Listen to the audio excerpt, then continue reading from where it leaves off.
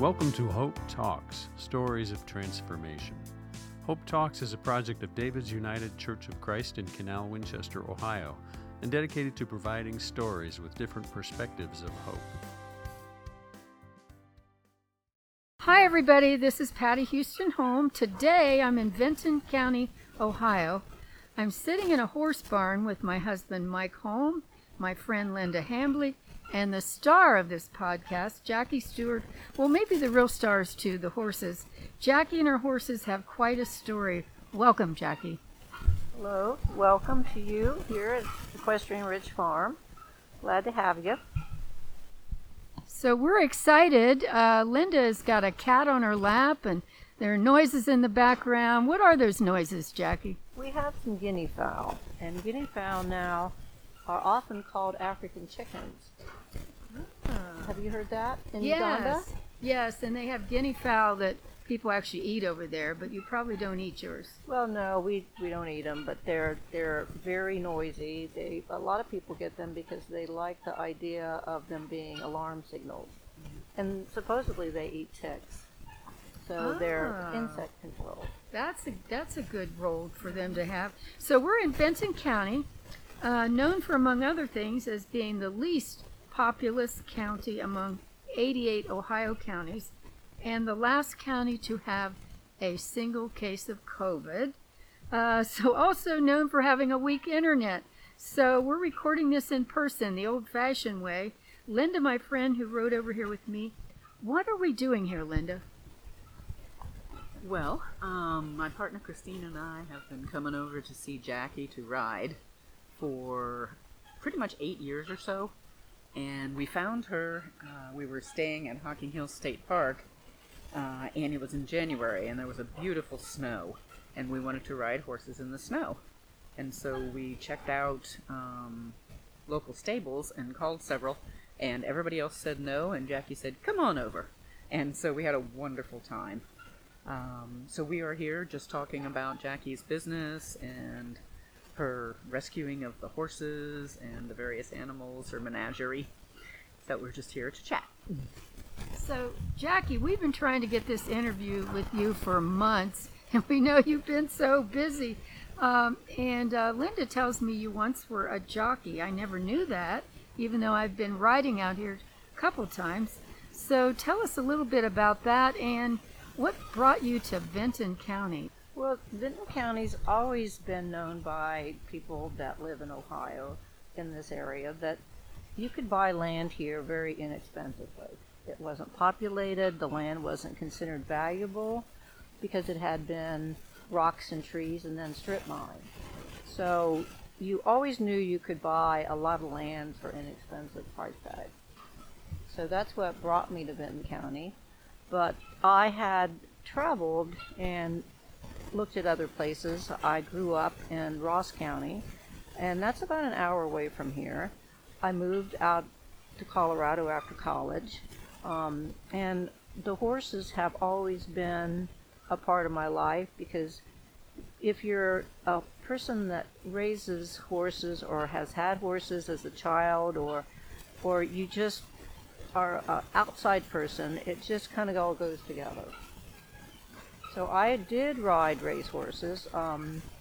That was a period of time where I was living in Colorado and I was training horses, and I just ended up getting in a situation where I was starting a lot of racehorse babies to go to the racetracks, and it was handy to just ride them the first couple outs on the racetrack, so that they could go down the racetrack without throwing the jockey off.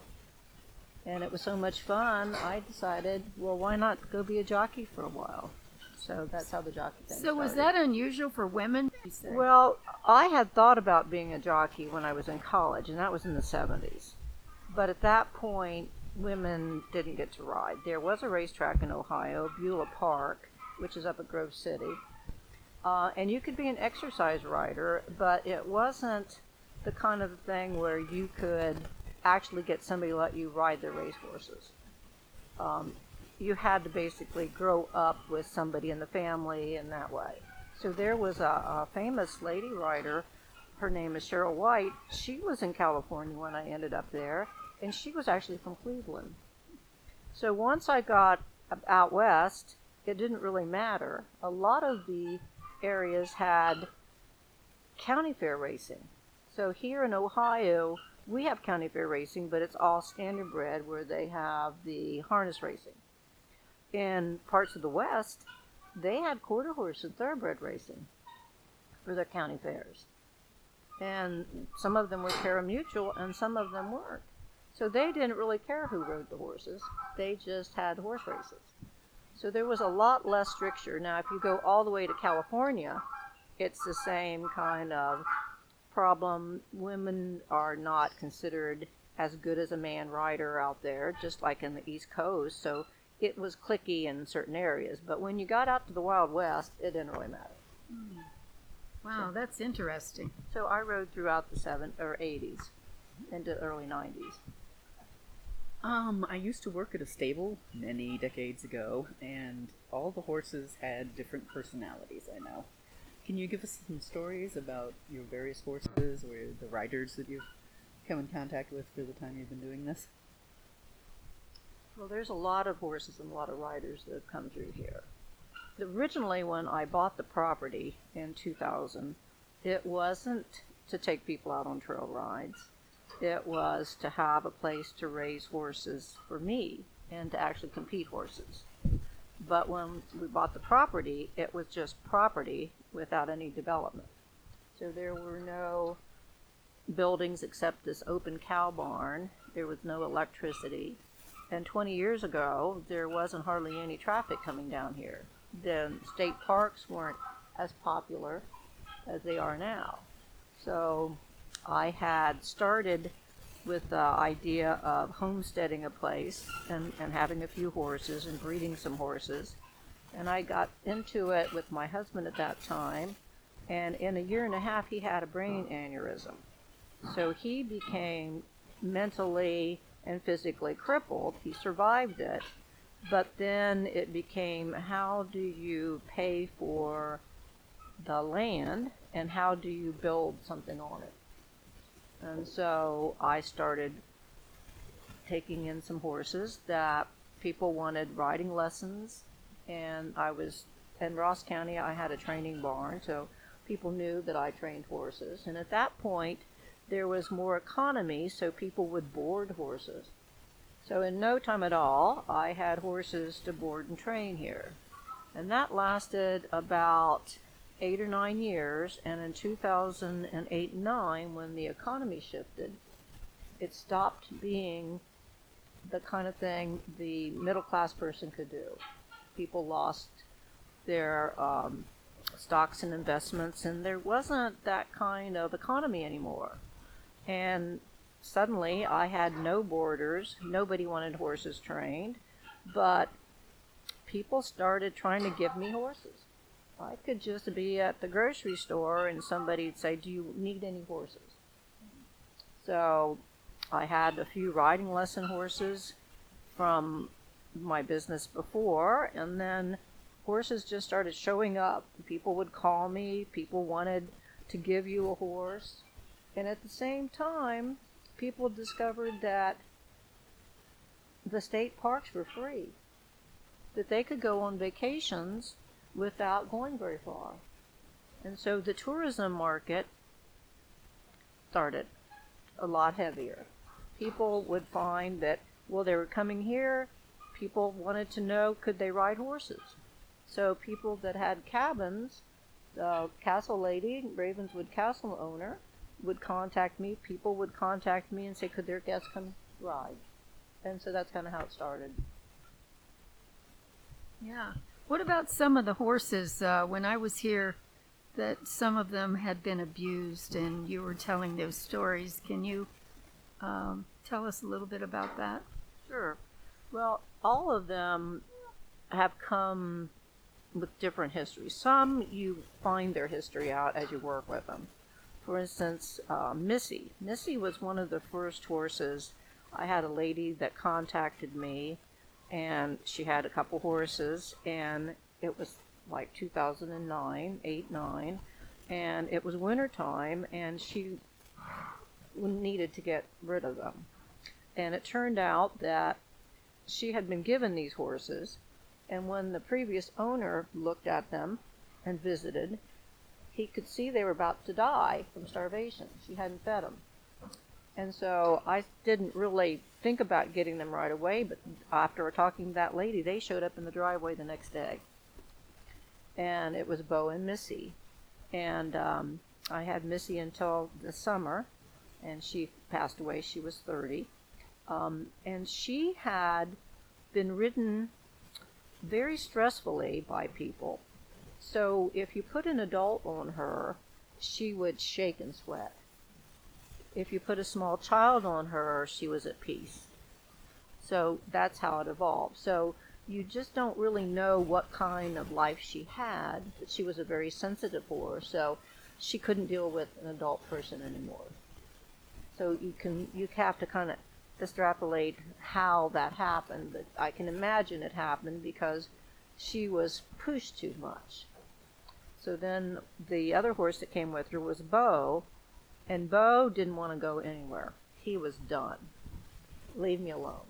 He was angry. And so after he would go backwards or just stand still. But he would go if Missy went on a ride. Without Missy, he was not a nice boy. But with Missy, he'd lived with her a long time. He would plod along with her. Now, if you added extra horses, he was defensive. So he would be too aggressive to other horses, which probably tells you that he had been in a situation where he had to defend himself. So those were the first couple. And then somebody one day called me about a couple more free ones, and I went and looked, and that was Duke. Duke, they wouldn't tell me what happened to him. They just didn't want him anymore. And you could see he was terrified of people. And the first day we had him back, and we had the farrier come to trim his feet, you instantly knew what was wrong with him, because immediately when the farrier walked up to him, he stood on his hind leg and was fighting for his life. So Duke has scars on his face and legs, and that probably came from that kind of a situation. Duke took 3 years before we could comfortably have somebody ride him, and he's been here about 8 years now, and he still worries when you pick something off the ground. So a lot of them have stories like that. Most of them, when you get on them, they have issues with their body. They may be walking with their legs twisted a little bit out of alignment. When I first got Jade, and you led her, she's the great big draft horse, you could see that her right knee was not going straight. It was twisted a little to the opposite knee, see? So after the chiropractor worked on her, she's been fine. And he didn't think that she'd been that way long enough that it had caused any organic value problems in her body. But that was probably from being a workhorse when she was young and pulling something. Rosie, when she came, she's a quarter horse mare, and somebody else had rescued her with another horse, and they didn't know the history on her. But when I got on her to ride her, she could not flex her neck either way. And her neck was dislocated so that it was in pain and she couldn't flex it. It was out of alignment. So she's a worrier type of horse when you ride her to this day, because she doesn't want that to ever happen. So she just gets rigid when you first ride her. But after the chiropractor works on them, and usually I have to have it a couple times a year to keep them comfortable, they just relax and they start healing. You can heal the health issues and make them gain weight and get healthy, but the mental part of them is a lot longer process.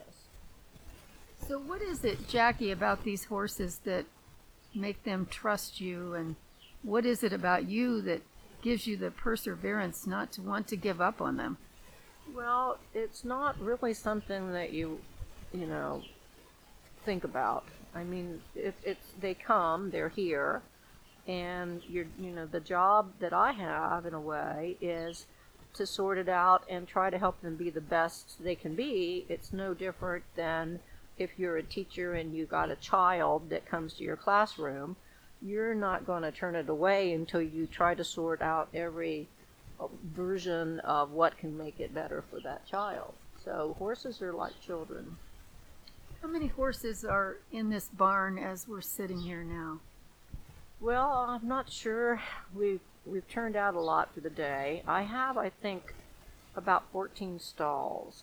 So there'll be horses in the majority of those stalls during the day, and they will go out at night if they're the trail ride horses. And then in the evening, I bring in my personal horses so that, everybody gets to come in and be handled, and that's part of their therapy, to be touched and handled and moved and looked at. So there's probably, at this point, there's probably only half a dozen in the barn right now, but it would be full during the day. So it's clear that you love them. Tell us a little bit about how you connect to them. Well, being a horse trainer, throughout the years, I've discovered that there's a lot of versions of horse trainers. You can take a horse, which is like a child, and force it to bend to your ways. The majority of horses want to get along. And then if they don't want to get along, then they're considered, dangerous or untrainable, or they need an experienced rider or some version of that. But it's usually from people or the situations that they came from.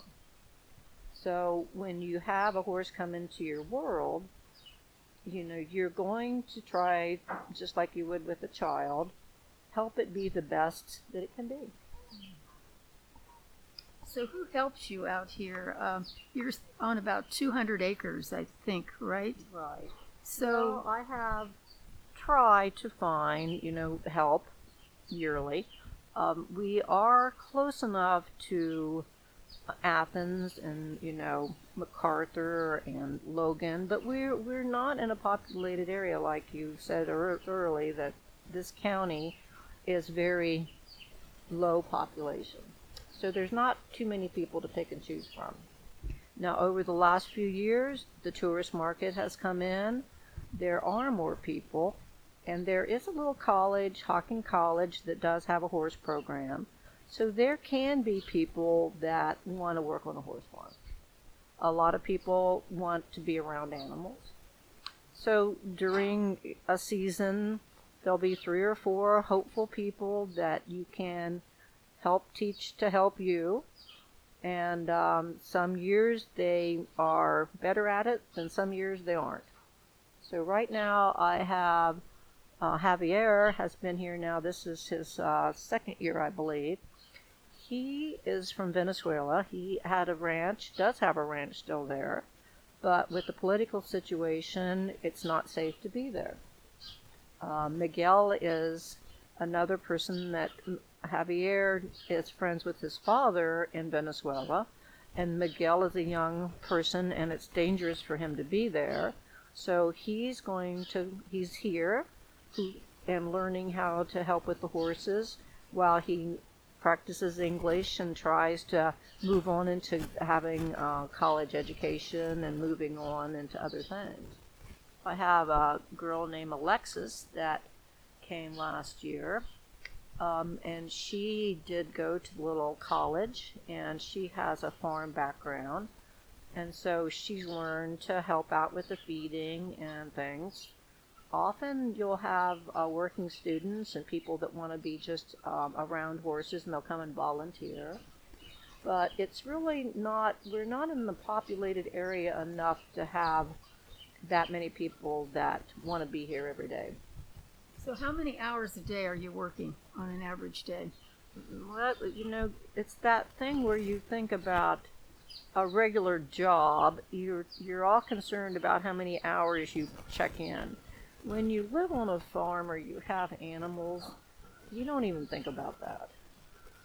It's just not part of the factor. You get up in the morning, you got animals to take care of, and you get it done until the day's over. And so that's why it is a little hard to find somebody that works a 9-to-5 job think about being on a farm.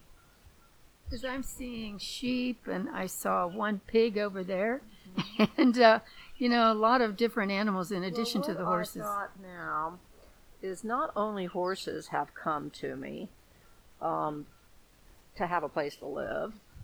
I sometimes get people that show up and call me or want you to give you a pig or some chickens or who knows what. And so I've decided to embrace it, and we're going to have this next season an educational farm tour and branch into that aspect of the horse farm. The horses that I've taken in, a lot of them are getting up in age, and I've always wanted to have them be in more of a situation where they get extra love instead of extra ride. So we're going to do the farm tour kind of idea. Wow, that sounds exciting. When we were driving over here, Linda was excited about the turkey, and she said, I hope the turkey is still there. So tell us about the turkey, how old? Elvira is her name. I've got Elvira in 2016. Thankfully, when you take pictures on your phone, it has a date on them, so you can kind of chronicle things anymore. We didn't have any turkeys. We had tons of chickens, so I thought, well, we'll go to, in the spring, you can always find them at the feed stores. So I got a couple of turkeys. She's the only one that made it. A few guineas, and I've had her now since 2016. She's a broad-breasted turkey, which is the kind of turkey that typically you have for Thanksgiving. They are not a turkey that is a normal run-of-the-mill farm animal because they're genetically bred to be food. So the fact that she's around this long, she's just not equipped to live that long. She's too heavy for her legs. But she manages. She lays down a lot. So Linda, why were you so excited about seeing that turkey? She's her personality is such that you know whether she likes you or not, and I can be the chosen. Okay. And I like to be able to pet her head, and I just connect with animals, and it's very unusual to be able to be that close. I think with the turkey, especially as you said, she's still here where she was bred for food.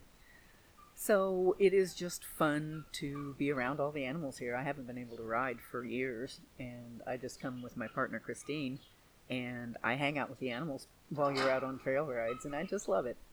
Now, our theme for these podcasts is hope. So I'm kind of curious, Jackie, do you see hope in what you're doing out here? Well, I think that when people come to ride a horse, they often are very surprised by all the farm animals here.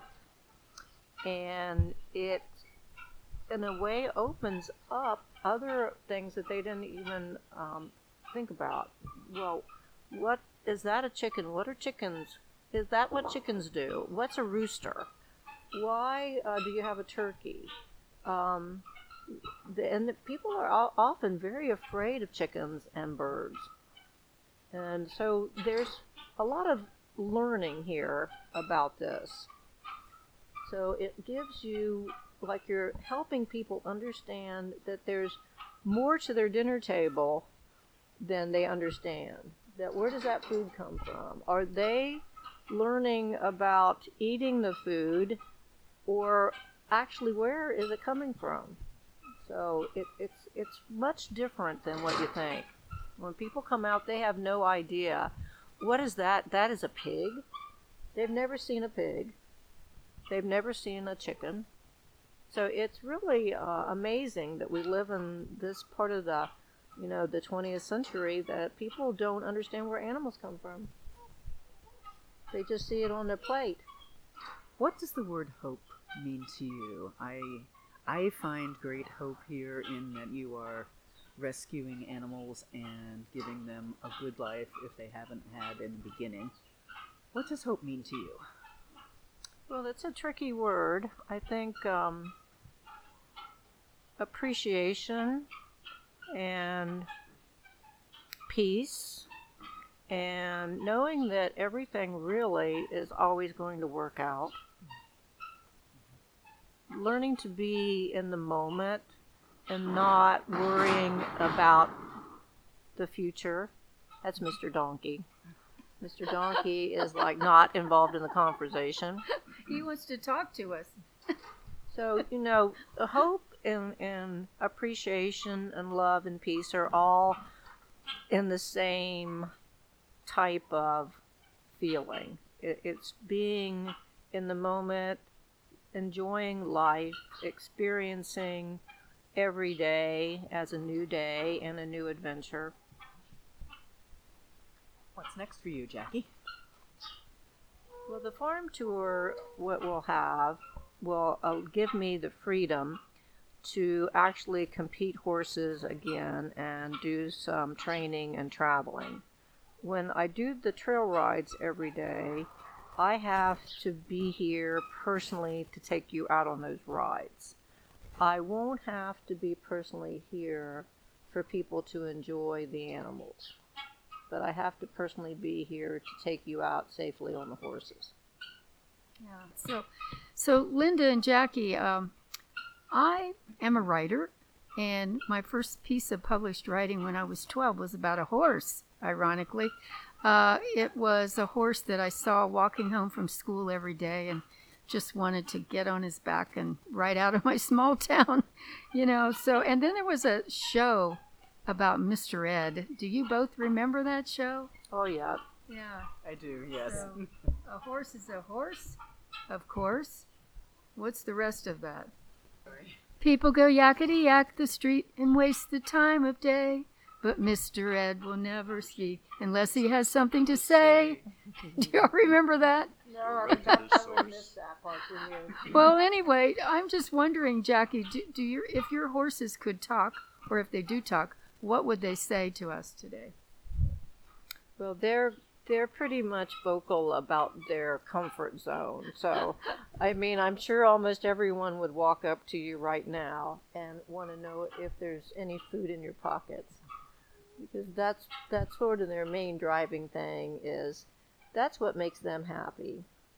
Being around people, feeling safe, and maybe getting a treat. Maybe getting a little good rub, but boy, it'd be really nice if there was some yummy in your pocket on top of it. Sometimes, Jackie, I feel that way. I just want a treat and a yummy in my pocket. It's universal then. Yeah, I think it is. Any final thoughts before we pack up and leave, Jackie? Well, I guess you're just going to have to come and take a wagon ride. I love that. Yeah. Jackie, as we were driving here today and planning to meet with you, I was calling you the Horse Whisperer. So how do you feel about that title, or would you rather have another title than that? Well, it's a hard title because it's a TV title. It's a book and it's TV, and it gives the perception that animals are in a different frame of mind than people. They really are the same as people. They're children, and they go through life, and they either have good parenting or they have not much of a parenting, and they learn by their experiences. They go to school with their education, they get better, or maybe they just get abandoned and they have to work it out themselves. And so it's no different than the relationship with people. Horses are like children. Do you get lonely out here, Jackie? There's no possibility of loneliness. There's either a dog on my lap, a cat on my lap, somebody wanting something. I do find that I do talk to them, just like they're a person. So, and you end up doing that if you're around animals a lot. Yeah, I actually, when we've had animals, I've actually had conversations with them, and I think they talk back to me sometimes. So, They do. So, Linda, any final thoughts for you as we're sitting out here in the cold in the barn? Well, I'm just very grateful that Jackie is here, and the loving of animals and the educating of people is so important in my mind, and it just gives me hope. So I'm very glad you're here. Yeah. Well, thank you guys for coming. I don't feel it's anything special. I just think that if you could do this, you would do it too. I think it's pretty special. Yeah, pretty special what you do. But, well, Jackie, I appreciate you sharing some of your story, and I know you have to get back to work, but I'm Patty Houston Holm. I'm here with Linda Hambley. Our conversation today has been with Jackie Stewart, telling her amazing story about her horses and her farm. If you have a comment about this podcast or an idea for a future podcast on a story of transformation, send us an email to hopetalks@davidsucc.net. Be blessed. Thank you for listening to this segment of Hope Talks. I hope you join us again. And please encourage others to listen and check out other David's United Church of Christ programs at davidsucc.net. It is our hope that your day is filled with hope.